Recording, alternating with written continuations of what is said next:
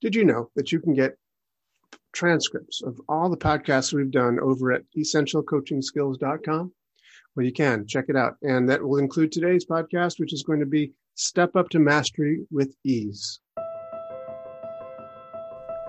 You are listening to the Essential Coaching Skills Podcast, a show devoted to uncovering the systems and the secrets that set the best apart, where you learn how to take your coaching clients to the next level, while you grow the coaching practice of your dreams. So sit back and relax, or sit up and get excited. Either way, you might want to pay attention. This could be important. Hi there. Welcome to the Essential Coaching Skills Podcast. Today I'm going to do something a little bit different. Before I do, I want to tell you a quick little story. A friend of mine who I sometimes run with in Prospect Park or walk with told me that he often rides his bike or walks listening to books on tape. He listens to books on tape. I've never done that. I had never done that until fairly recently. And recently I have been listening to some books on tape, and I kind of like it. It's kind of fun. So I thought, I have a book. I can read it. I could go ahead and read it. So that's what I'm going to do. I'm going to read a book on tape. It's a short book. It's not a long book, but it's, if you read it, it's going to take longer. So I'm going to go ahead and do that. I think you'll like it. It's about a very, I consider, important nugget of coaching wisdom, if you will, that I give to my clients from time to time. It is about creating new habits, how you can create new habits and do so with a concerted effort to do so, as an example. One more quick little story. One of the reasons that I came to create this process, and the reason I wrote this little ebook that's available online called Step Up to Mastery with Ease, is that I used to work for Tony Robbins. And as a master trainer for Tony Robbins back in the 90s, people would often go to his trainings and then decide they needed more help. And because they weren't quite manifesting what they had gone to the seminar to create for themselves. They were trying to do what Tony said in the seminars, take massive action, put yourself in a peak state, go out and do it, start your new business, whatever. And some people did that, of course, but others didn't. And they thought, oh, I'm missing a piece or something like that. I need help. So they'd call up Robbins Research and say, I'd like to book a session with Tony. And they said, no. He doesn't do that, basically. But we have these, people that we could recommend to you. So I would often get recommendations from Robbins Research of folks who had been in that circumstance. So then they'd come to me and I'd talk to them, and I'd realize that, for them, they had set this massive goal for themselves. Like, let's just say, jump to the top of a mountain, hypothetically speaking. Of course, that's metaphorical. I hope you know that. But that's what they thought they could do. They could start this business and, make $1 million in a year or whatever. And then when they tried to do this, tried to jump to the top of the mountain, they failed. And then they got the notion that's like, oh, something's wrong with me. I might as well just quit, or notions like that. So it was like all or nothing.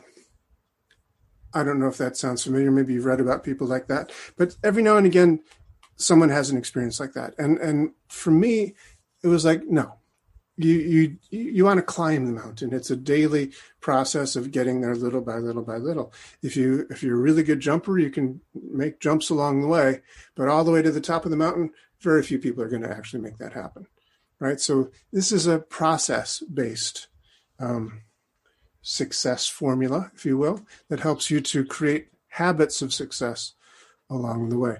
At the beginning of the book, which again is called Step Up to Mastery with Ease, E.A.S.E is an acronym for these 4 steps of easy, acceptable, stretch, and extraordinary. If you think a little 4-step staircase, bottom rung is very easy. It's just you take a little step up. If you're to try to go from the bottom to the second step, well, that would be acceptable. It's not all the way to the top, but it's, it's a good good step. If you step to the third step from the bottom, that's a stretch. And if you get all the way to the fourth step and from the bottom of the staircase, that's extraordinary. But if you climb the step one at a time, it makes it a lot easier. So that's the name of the book, Step Up to Mastery with Ease. It is authored by me, Doug O'Brien, a few years ago, and it is available as an ebook. But I'm just going to read it to you so you don't have to buy it. Here it is. It's the beginning of it has a couple of quotes, one by Aristotle. It says, "We are what we repeatedly do. Excellence, then, is not an act, but a habit." Just as an aside, I don't think Aristotle actually said that, but he is quoted as saying, and it is famously attributed to him in much literature. But if you dive deeper into attributions, there's doubt as to whether he actually said, but it's a damn good quote. And it might be by Aristotle. Who knows? The other quote is by John Lennon. He says, "Life is what happens to you when you're busy making other plans." So step up to mastery with ease. A few years ago, when I was a music major in college, I met a young man named Paul, who was a brilliant violinist. I don't remember if he became the concertmaster of the school orchestra in his freshman year or if it took him till his sophomore year to achieve that status, but soon he dominated the string department. In the competitive world of classical music, it's usually pretty easy to find things not to like about other musicians, people like Paul. But the thing I found most annoying about this guy was that he was a truly nice person. You could not like him. I hated that. It didn't seem fair that one person should be handsome, talented, and genuinely nice. At lunch one day, I struck up a conversation. I asked him if he'd come from a family of privilege and had taken lessons from the top teachers his whole life. I was sure of it. "No," he said. Actually, he'd come from a non-musical family and had only began taking lessons when he was in the 6th grade. And then his teacher was, while competent, was just the high school orchestra conductor, not some fancy schmancy heavy hitter. So I said, "Then what's your secret?" He said, "No secret, I just practice." He said he hadn't missed a day of practice since beginning his first year of lessons. I was incredulous, but I discovered his secret. I said, "So, wow, you what, practice like 8 hours a day all those years?" He said, "No, not 8 hours, but something every day." Early on, my teacher told me that if I practiced an hour or more every day, then I'd accomplish what I wanted to musically. But that if I couldn't do that, I should make sure that I at least got the fiddle out of its case each day and hold it on my lap for 5 minutes. As long as I did something every day, I'd be okay. Oh. It wasn't massive action over a short period of time. It was consistent action over a long period of time. Sometimes more, sometimes less, but always something on a daily basis. But that takes time, and it's not very exciting. So how can I get it now? Is there a pill I can take? How do you get to Carnegie Hall? I decided to give it a try, and to my surprise, it wasn't always as easy as it sounded. I was a pianist, and sometimes that 5 minutes of sitting at the piano was sometimes remarkably difficult. I'd have been out partying too late and hung over. Drinking age was 18 back when I was in college, and bars were open till 2. The next day, and Beethoven and scales were the last thing I wanted to do. But I dragged myself through it, and you know what? It got easier. Most of the time, even on the days when I was planning to do just 5 minutes, I'd look up and discover I'd already been there for 15. And really close to my next, plateau of 20 minutes. So I'd plug on, and before you knew it, I'd be up to half an hour. So little by little, my daily practice time increased to 2 hours on average, and my weekly total started edging past 15 hours or more. Soon it was up to 20 hours a week, and I began to pride myself on setting new records and how good I was getting at the instrument. I was enjoying it more than ever. I remember once not being able to practice because of travel in the snowy weather or something and school closings, and it just felt terrible not to be able to get my practicing fix. I remember reading how Arthur Rubinstein, the famous pianist, said that if he didn't practice for 1 hour, if he didn't practice for 1 day, then he could tell the difference. If he didn't practice for 2 days, his wife could tell the difference. And if he didn't practice for 3 days, The audience could tell a difference. Aristotle said, "We are what we repeatedly do. Excellence then is not an act, but a habit. You are what you do every day." So it could be easily said that successful people are people with constructive habits. Good runners run every day. Musicians practice every day. Dancers dance every day. Not just to get good or even so much to stay good, but because it's who they are. And being who they are, practice is what they do, virtually automatically. Remember the first time you learned to ride a bike or drive a car? It was not at all easy, was it? You really had to think about every little aspect of what you were doing, and the results were usually less than glamorous at first. Yet today, you do it elegantly, without even thinking about it. That is to say, your conscious mind is not thinking about it because your other than conscious mind has learned the patterns necessary to perform the task properly. Creating positive habits. So how do you develop these positive habits? The short answer is by doing them consistently. A slightly longer answer would be that you can do it one of two ways. You can do it with willpower or you can do it with ease. It is important to note that our example, the young Paul, was gentle with himself when it came to his practice, sitting with a fiddle on his lap for 5 minutes. It didn't even say he had to touch it or practice it. He just had to sit with it on his lap. While at the same time, he had his eye set on a higher goal. So an hour a day was his, set goal. In more recent years, I've become a success coach to a number of people in New York City from various strata of income. People I've worked with have been from the East Village starving artists to Wall Street investment bankers. It's been a fascinating learning experience for me because all of these fine folk wanted the same thing, for me to help them create massive change in their lives. Success. But they also had common rules about the time frame in which they wanted this success. Now, the problem is, with rules like that, they were setting themselves up for failure because if they didn't achieve their massive change in the time frame allowed, then it was over. This all or nothing mentality made it so their arrow fell far short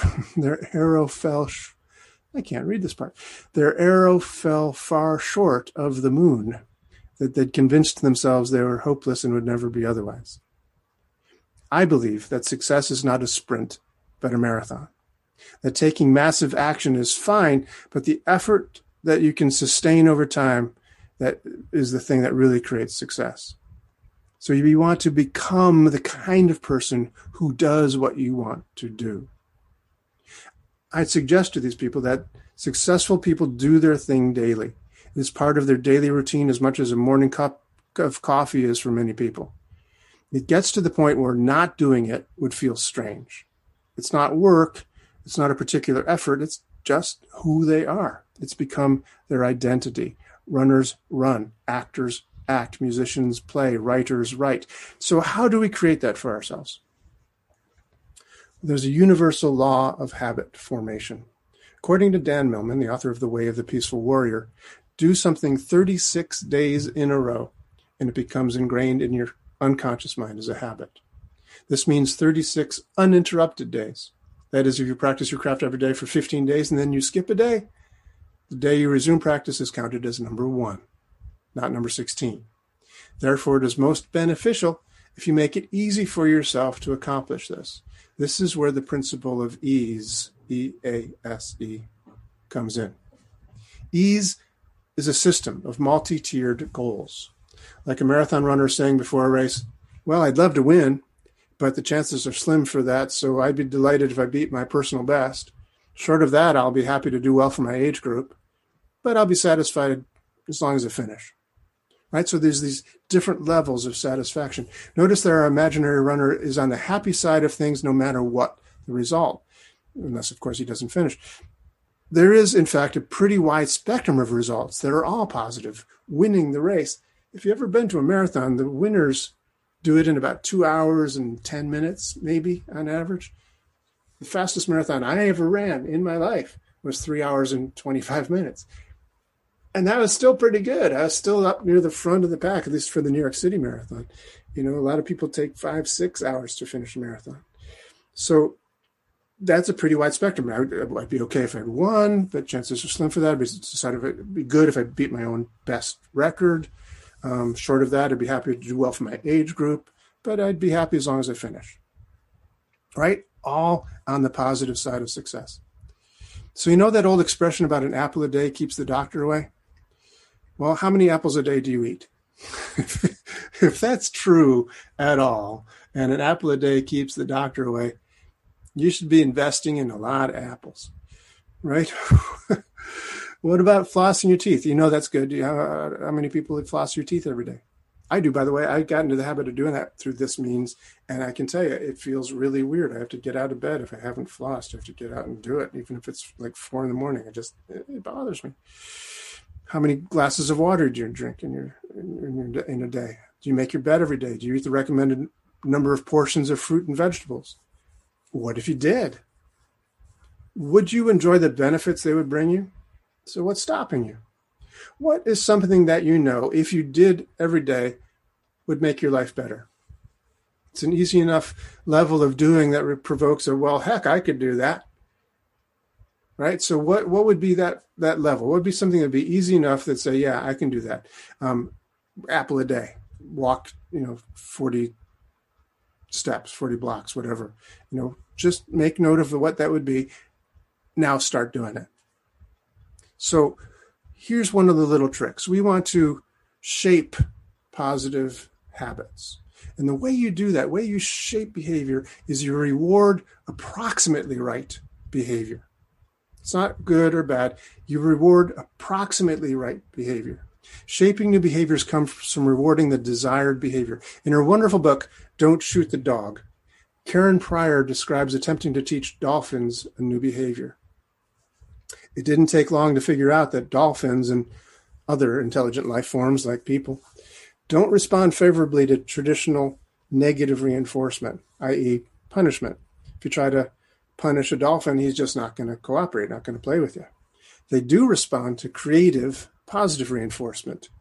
Hence, the E.A.S.E system makes it real easy to avoid any pain and thus enjoy various levels of pleasure, various levels of reward. So the levels of achievement could, again, be codified as these little 4 steps.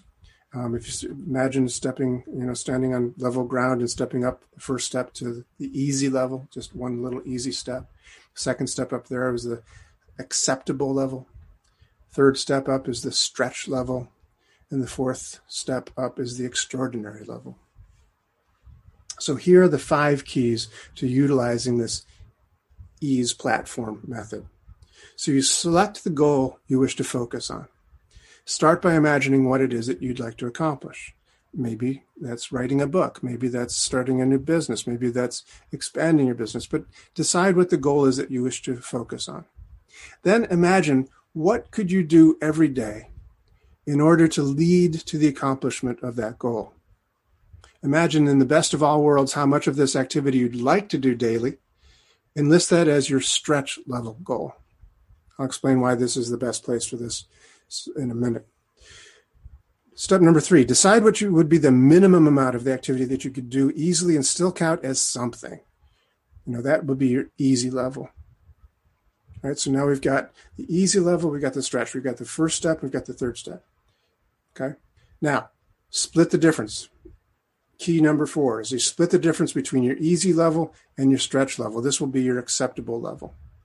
And then finally, number 5, the 5th step for the keys of utilizing this E.A.S.E process is imagine what you'd enjoy bragging that you do every day. Put that in as your extraordinary level. Don't make it too extreme. Something that you could conceivably actually do from time to time. So that's it. It's not rocket science, I'll grant you, but it still works. And make sure you do something that every single day. Strive for the extraordinary. You strive for the big step, and you'll stretch yourself every day. As you do, there'll be days you'll find that they're acceptable and days that you'll just be very happy to, get away with that ease level. But each day, when you do something towards your goal, you'll get into the habit of doing it. And little by little, your unconscious mind will create the mental, emotional construct that this is who you are. Not simply a person who runs, but a runner. Not simply a person who writes, but a writer. Not just a person who loves doing what they love, but a person who is that they love.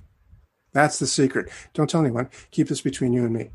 So I'm going to take a moment off from this reading of the book and give you an example. Let's just say you want to practice the piano. I used to be a pianist, so I'm going to use this example as something that I've used many times with many students over the years.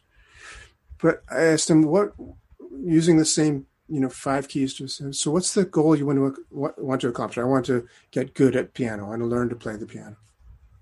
That's number 1. Then imagine what you could do every day to lead to the accomplishment of that goal. And then in the best of worlds, how much of it you'd like to do every day. So I'd like to practice an hour a day. I would really like to do that. An hour a day. Yeah, that'd be awesome. So I'm going to put that in as my stretch level. Then how much would be the easiest thing? If I was like super busy at all these meetings, I was up late, I had to get some stuff, too many emails came in, I had to put out some fires at work. What would be like the minimum level that I could say, okay, well, I did something towards a goal. And let's just say hypothetically, that's 5 minutes, right? 5 minutes of sitting down at the piano and really looking at it and practicing it, even for 5 minutes, but okay, I did something. I could check it off on my little chart. Then you split the difference between those two. What's the difference between an hour and 5 minutes?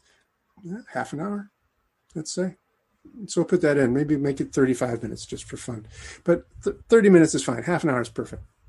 So that's the acceptable goal, acceptable level. Now, let's imagine something that I could brag about saying, if I said I'm going to do it for 8 hours a day, well, that's not going to happen. I don't have 8 hours a day to practice the piano. But if I said to people, I practice 2 hours every day, I'd be able to brag about that. Now, and it's certainly possible that on some days I could do 2 hours, right? So it's not pie in the sky. It's not crazy. It's something that's actually possible some days. So I'm going to put that in as my extraordinary level. So now I've got 4 levels, all which will be me doing something towards getting good at playing the piano. If I can do nothing else, I'll do at least 5 minutes. Even if I'm dead tired, I'll do at least 5 minutes before bed. On a better day, I'll do, half an hour. What I'm really hoping, striving for is to get that hour a day, and every day if I do that. But in the back of my mind also, it's like, I want to do those 2 hours. I really want to be able to brag about that. So with that idea that 2 hours is what I really want, the hour seems a lot easier and it's much more achievable.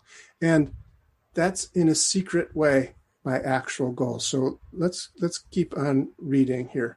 I'm taking from, I'm not sure what page this is. My copy of the book is not page numbered, but heading starts goals, both realistic and motivational. So let's talk for a minute about what the step number 2 and why that's your stretch goal. It is because of the principle of follow through. So one of my favorite activities that I've had the privilege of teaching for the past 10 years, it says when I've been doing it for 30 years now. For the past 30 years is a wood breaking experience to high schoolers in an annual leadership camp in New Jersey. It's called RYLA, Rotary Youth Leadership Award. And I've taught this wood breaking thing to these kids for every year until 2020, since 1990. In one evening, we used the metaphor of karate-style wood breaking to give these students an experience of breaking through obstacles that stop them. It's a metaphorical experience. They break through this obstacle, and that's a metaphor for breaking through limitations in their life. Not enough schooling, not enough time, whatever, these imaginary obstacles. So it's a thrill for them to discover that they can really do something they were sure was impossible, and see their faces light up as they draw the parallel between this and their lives overall. It's also a great metaphor for the idea of follow through and aiming beyond your goals. The secret in wood breaking is to aim beyond the wood.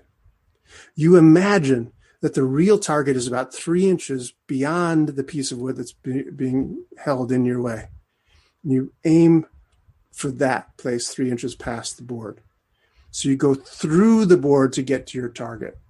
If you're just aiming at the surface of the board, you're going to take a beating. Your hand's going to be raw before you break through, if you do at all. Probably the board will remain intact.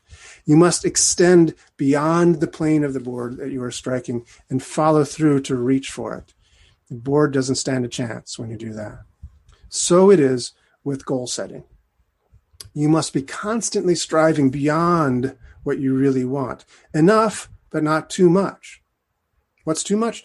Something unrealistic. Most diets and exercise programs that fail do this for that reason.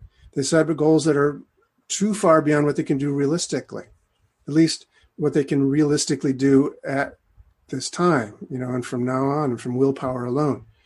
This extraordinary goal should be one that you conceivably do and actually can do from time to time. So imagine asking a fledgling bodybuilder to deadlift 300 pounds in 1 week's worth of training. Well, it's not impossible. It's highly unlikely. And it's much better to start where you are and then build up from there in your own way. The waiter's dream. Here's a real-life example of setting sights too high. I was working for a while ago with a client who had gone to a seminar, Tony Robbins seminar, and had gotten totally pumped up about making a huge fortune. He believed that since the seminar leader, Tony Robbins, had himself gone from being broke to being a millionaire practically overnight, that all he had to do was believe it with his whole heart and get pumped up and take massive action, and bada boom, bada bing, he'd be rich. Unfortunately, it hadn't worked out quite that way, and he was totally bottomed out. He was bottomed out. He was bummed out. Not only was depressed, but he was still in debt and is still at the financial straits, and now he owed for the seminar, which was pretty expensive. So I asked him what had been his plan. First of all, where are you starting from? What was his line of work, and what plans did he have for earning the money? Well, he was a waiter in a nice restaurant in Greenwich Village in New York City. A good night would give him a couple $100 or so in tips. I asked him if he knew how much he needed in tips each night to add up to $1 million in a year, and he didn't know. So we did the math. And it turned out he would need to make at least $739.73 each day of the year. He also would not be able to spend any of that and really avoid the IRS. His response was in 3 parts. Number one, he didn't know it was that much. He didn't think you could get that from waiting tables, and I agreed. Number two, he didn't like that part about not spending any of it. Who would? And number three, he'd forgotten about taxes. So we agreed to looking at his goals in a different way. Without abandoning the overall desire to be rich, we came up with a measurable goal that he could actually attain over a few years, and a plan that he could actually carry out, a plan that would allow him to grow into being the kind of person doing the appropriate job that would get him to where he wants to go. When I last saw him, he was happily progressing towards the goal with ease. Now, a real life story. That's a real life story. Following up to that, he had last time I saw him, which was late '90s, he was doing really, really well. He'd actually gotten to a place where he was opening a restaurant with a partner, not in Manhattan. He'd gone to New Jersey at that point, but he was a part owner in this new enterprise, and they had plans for sort of making a number of restaurants. They had a franchise system set up, so it was looking good. Now, let's look at another real-life example, running marathons. A number of years ago, I decided I wanted to run a marathon. So I began training for one and soon made a very interesting discovery. It was hard. You got to run really fast and for a long time. Not only that, it was challenging in a variety of ways. You have to run a lot in order to get into shape in order to do it, but not too much so you don't get injured. And honestly, for me, one of the hardest things about it was getting off the couch and getting out the front door on a regular basis. So that's when I started applying this E.A.S.E system. I made my easy level literally to get out the front door with my sneakers on and just run a little bit, like up to the corner. That's it. Lacing up my sneakers, getting, other clothing, and getting outside and running up to the corner of my block. Little did I know, I was stumbling upon the living embodiment of Newton's first law of physics, overcoming inertia.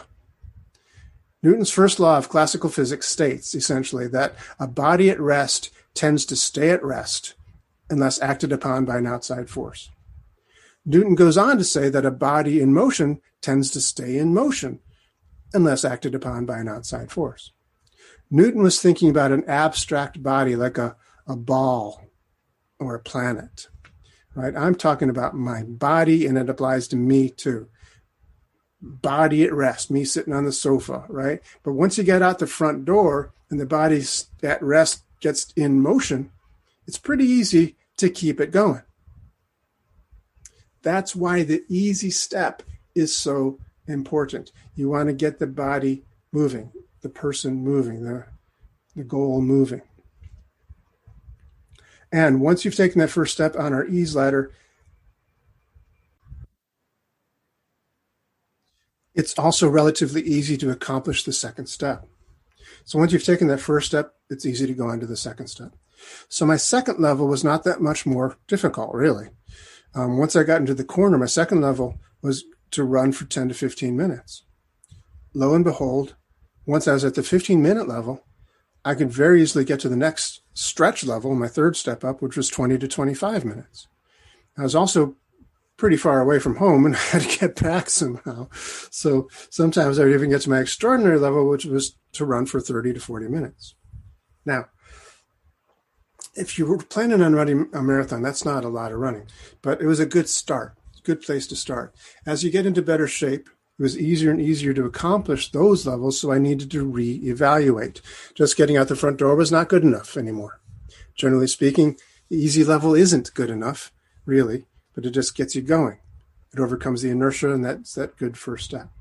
So I upped my easy level to run for 20 minutes. My acceptable level was to run for 30.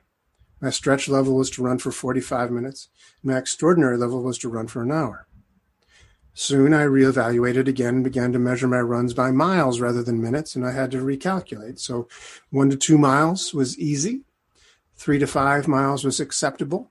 6 to 8 miles was a stretch, and it was a stretch, and 9 miles or above was extraordinary. And yes, it was pretty extraordinary. Recalculation must be inherent in the system for it to work long term. As you improve, reevaluate your levels to be commensurate with your progress. In my example, later I began to calculate my weekly mileage instead of my daily count. This allowed for the hard, easy days of training recommended to me by my running coach. It was pretty easy to do 15 miles of running over 7 days. Acceptable was 25 miles over 7 days. Stretch level was 30, and 40 miles a week was my extraordinary level. Most importantly, throughout this process, I was evolving my self-image. Remember that universal law of habit formation I mentioned at the top of the article? It states that if you do something for 36 days in a row, it becomes ingrained in you as a habit. I think it goes deeper than that. I think it changes how we define ourselves on the identity level, who we believe ourselves to be. I had evolved my self-image into seeing myself as a runner. I was no longer a couch potato trying to get in shape. Running wasn't just what I did, it was who I was. Now, remember, reward approximately right behavior. While running all those miles over all those months, I also remember to treat myself like a dog. That is, I remembered Karen Pryor's book, Don't Shoot the Dog, and I gave myself small rewards for my accomplishments. I didn't do anything extravagant. Basically, I kept a running journal, and I wrote down how much I ran every day and totaled up the week's mileage. It felt good to see what I'd done, and I felt proud to see a week that every page, every day filled in. When my week's total reached a new high, I'd circle the total and add a couple of exclamation points. When I'd flip through later, it's like, cool, look at those pages. Whenever I completed an organized race, I'd write down my time and draw a starburst around it. If I set a new PR, a personal record, I rewarded myself with using a highlighter to color in that starburst and emphasize my feat. I know it's silly, but using this method and some very good coaching, I was able to finally accomplish my extraordinary goal of running a fast enough marathon to qualify to compete in the Boston Marathon. That qualifying time has gold stars around it in the journal. You should see that. The E.A.S.E method by the way, is not right for every goal. Now, it's true. The E.A.S.E method isn't necessarily the right process for every goal. There are some short-term goals that you don't really need this for. As an example, quitting smoking. Don't use the E.A.S.E method for that. Quit now. Over the years, I've helped thousands of people quit smoking, and it's the easiest way is just to quit. Hypnosis works fantastically well for this purpose. But you just do it. You just quit. Cold turkey, as they say. I think that to apply these E.A.S.E principles to cutting down from smoking from 2 packs a day to half a pack, whatever, would really just be an excuse to not quit smoking. The best way to do it is to just do it. There are other goals like that too. Deadline-driven goals like getting your taxes done on time or handing in that school report on time. Your deadline-driven things, you just buckle down, get in state, get it done. With the E.A.S.E method, we're talking more like lifelong lifestyle changes. Weight loss would be a perfect application because you really want to lose weight and keep it off, not just do the common go on a diet, lose a little bit of weight, and then gain it back again. You want a lifestyle change, so we lose the weight and keep it off. Applying the E.A.S.E method allows you to change the definition of who you are into that of a healthier eater and exerciser.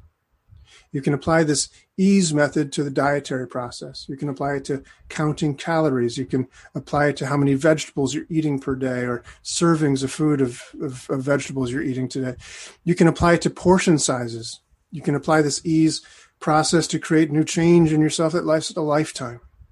You want to balance acts and reacts. Balancing acts and reacts. The most important factor in successfully implementing the E.A.S.E method is balance.